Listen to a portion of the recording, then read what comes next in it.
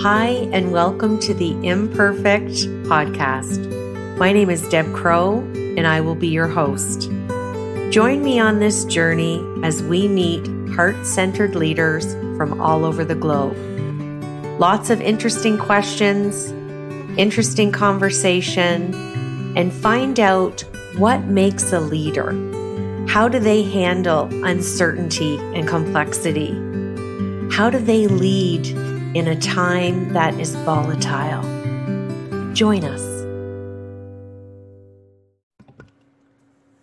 Welcome back to Imperfect, the Heart-Centered Leadership Podcast. And I'm excited again to have the first week of November be a week of celebration and really finding all the young leaders out there. We have done this previously in September, and I interviewed 3 amazing leaders, and I continue to get recommended to young leaders around the globe, and I do believe that children are our future. And today I'm excited to have you meet and learn about Michael Weaver Jr.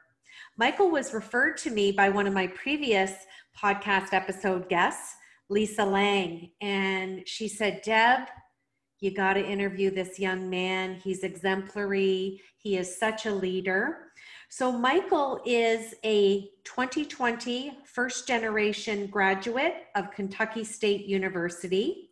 Michael earned his BA in music and also achieved many other accomplishments during his tenure there. Over the past 5 years, Michael has discovered his gifts as a speaker, a musician, and an actor. Utilizing these gifts, Michael has been able to travel the world, motivate children, college students, teachers, political organizations, and businesses to be the best they can be. Recently, in the fall of 2020, Michael is continuing his education at the University of Wisconsin-Madison, and he's pursuing his master's in educational leadership and policy analysis with a focus on higher education and student affairs. So Michael, welcome to the show. Thank you for having me. I'm so excited. You know, I always love and enjoy speaking to younger students, especially when a fellow colleague says to me, Deb, you need to meet this young guy. He's amazing. Lisa speaks so highly of you. So I'm very excited to interview you, and I'm ready to dive in if you are. Yes, ma'am. Absolutely. I am taken back, not in a surprised way. I'm in awe and compelled to ask you, at such a young age, who was a mentor for you, Michael, or who fostered the leader in you? Wow. So many people have contributed to my early success and my leadership. So I feel bad if I name names. But, you know, my mom is probably the key influencer to everything to my foundation, to everything that I do. And, you know, she just always reminded me at a young age to, you know, be you, you know, and to be a leader and not a follower. And to, you know, just always be the best version of myself possible. And that I was a star. And so, of course, to, you know, to parents, to children, you know, you're perfect in their eyes. And so for the longest, I just thought I was perfect. And so, but that, you know, that allowed me to really be confident in myself and confident in my abilities. And the leadership roles just, you know, they just came, and I fit into it. But I also learned, the counterpart is I also learned how to be a great follower as well, and when to be a good follower. And so when you learn how to follow, then you learn how to lead. Well, shout out to all the moms out there. And I know you're probably going to make your mom cry when she listens to this, but such powerful words that have really helped you grow into a leader and aspire to be you and to be the best version of self. I love that. And that's the talk that I have with my children. So how impactful and what a beautiful influence your mom has been. So here's the question that everyone gets on the show. What imperfections do you bring to your heart-centered leadership, Michael? Wow. The one thing that I still continue to struggle with is understanding that my best is not everyone else's best, and meeting people where they are and then elevating them from there. And so it's really hard to lead a team when you are forcing them to kind of, do things your way or to kind of get to what you think is your highest level, when in reality, their highest level may be better or different from yours. And so my former university president, Dr. Brown, would always say that there's your way, there's my way, and there's the right way.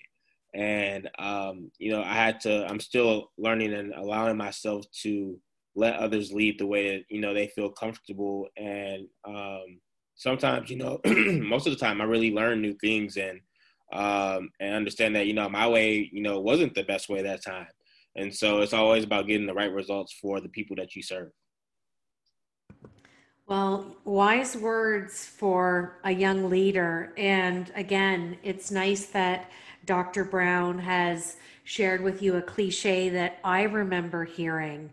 There's my version, your version, and then the right version. So, isn't it neat how these cliches, or I like to sometimes call them mnemonics, are traveling through the decades and still fostering leadership? That's really, really beautiful. And I love that you're authentic and transparent to say that sometimes we have to let others lead, because sometimes not everyone can see their worth and worthiness. And sharing the limelight is authentic leadership when our ego's not involved. So very, very insightful, Michael. Thank you.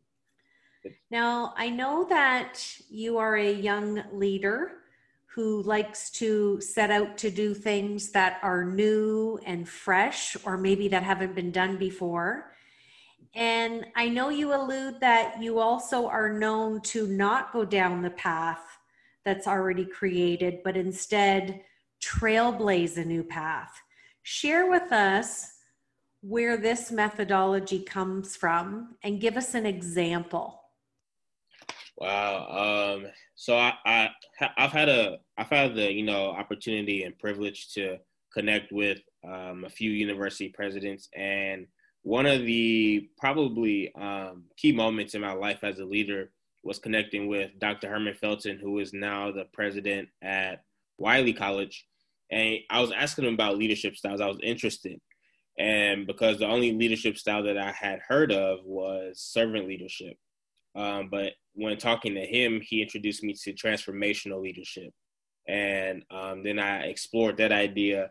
And from that point on, my goal was to be a servant leader, but as well as a transformational leader.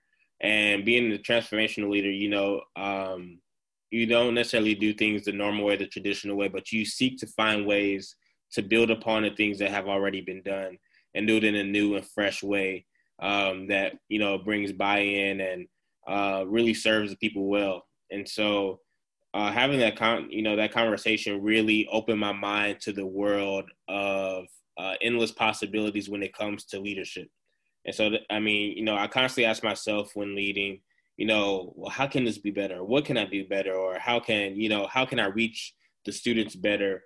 And, this habit that I've gotten into, this routine of forcing myself to be transformational, has allowed me to do some great things. I think about serving as the SGA president. During that time, I did three probably community service driven ideas, but I wanted them to be big.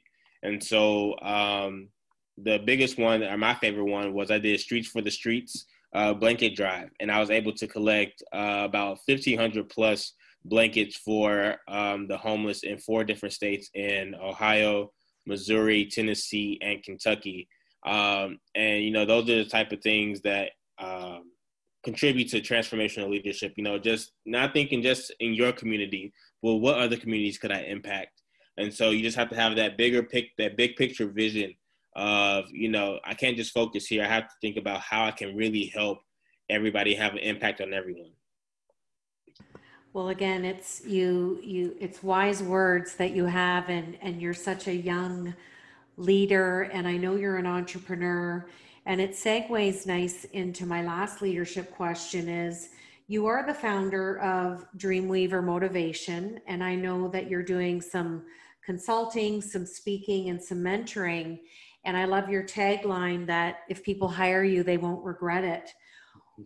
What what inspiring advice could you give to another young person who's a recent grad like yourself, who may be considering going on with their masters, or they're going to take a pause and transition to the workforce?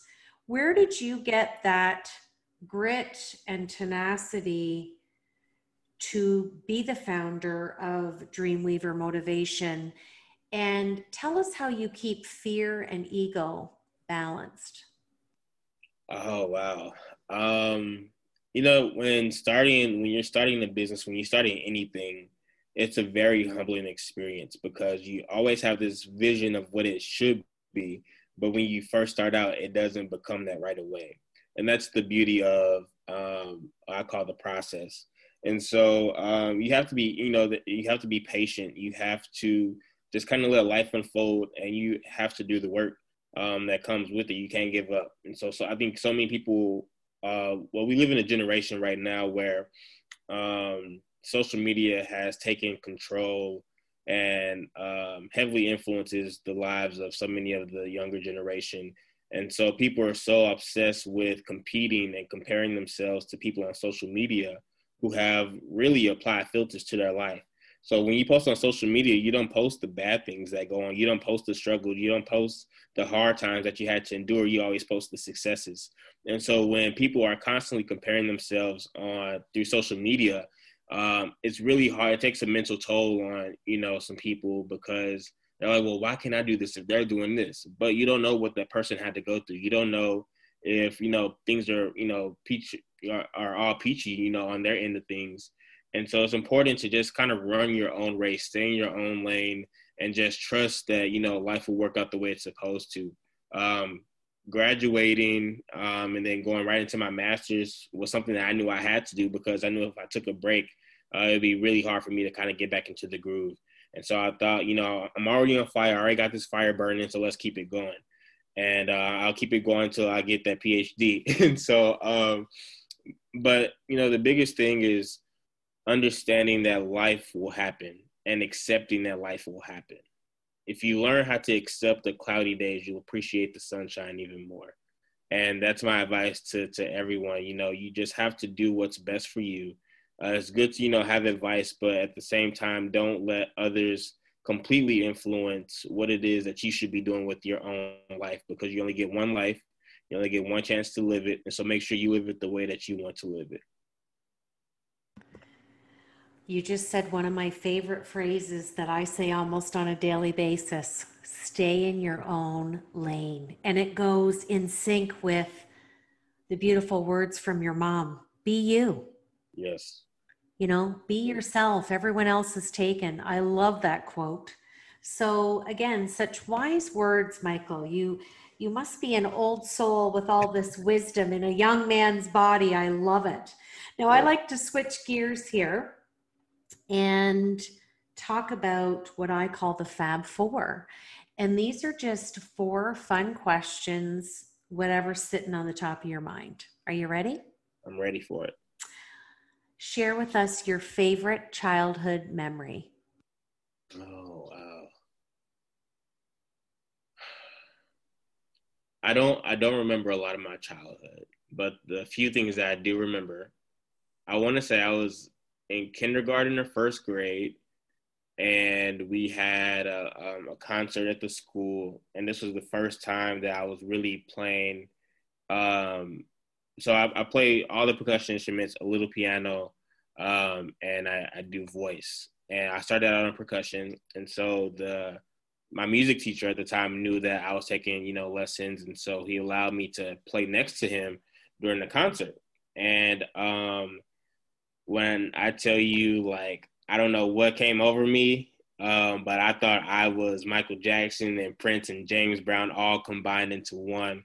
And I stole the show, and I just remember the crowd cheering for me, and it was just a wonderful moment, but it was kind of one of those moments where it was like, okay, like I'm meant to be great. I'm meant to be, a star. And, being a star doesn't always mean, your name is in the big lights, but it means that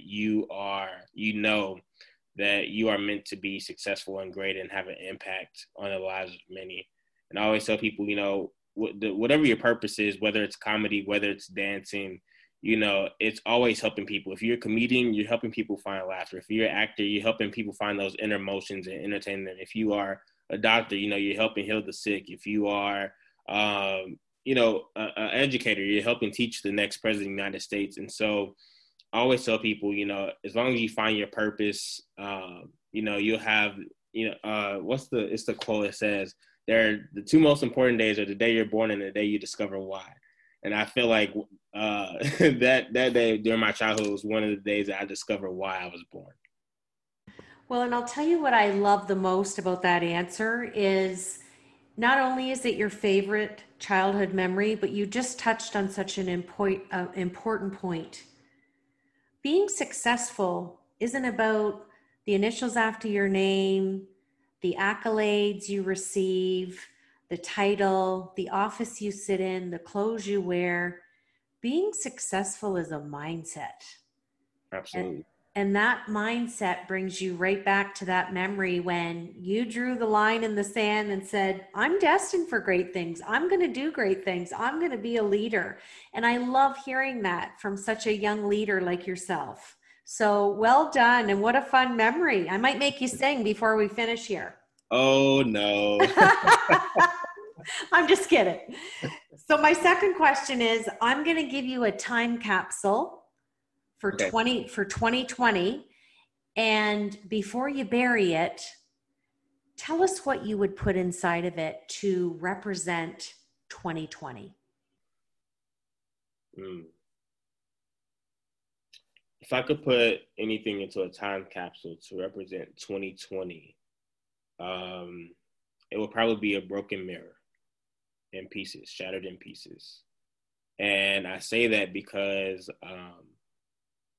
I had to really examine who I was and who I wanted to be, and kind of, rebrand myself and rediscover myself. And so I think of, you look in the mirror and I had to really ask, am I reflecting my true reflection? And, so I had to shatter that mirror of I was being everything that everybody else wanted me to be instead of who I wanted to be and who I was meant to be. And, that meant, starting to put myself first, starting to work out and eat right, starting to, really be intentional about everything that I'm doing about my career path. And, and it's this year was a major transition for me graduating and, truly becoming an adult, even though I'm still in school. It's a totally different feeling. It's a totally different vibe. I got my first apartment, I'm living on my own in a brand new city, don't know anyone. And so it was really a time for me to say, okay, it's time to grow up. It's time to bring on that next chapter. And I really had to examine and figure out, who is Michael Weaver Jr. And, as life goes on, that's a constant question of who are you? Who am I? And I think it changes over the time period of life. But I had to examine that for my life at this point.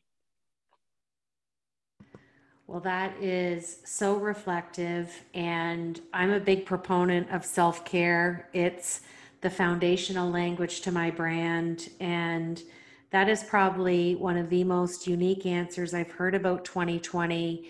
And it has been a year of pause and reflection, and for some, a reset and a renewal of self-care. So very powerful. I think. Go ahead. No, you go ahead.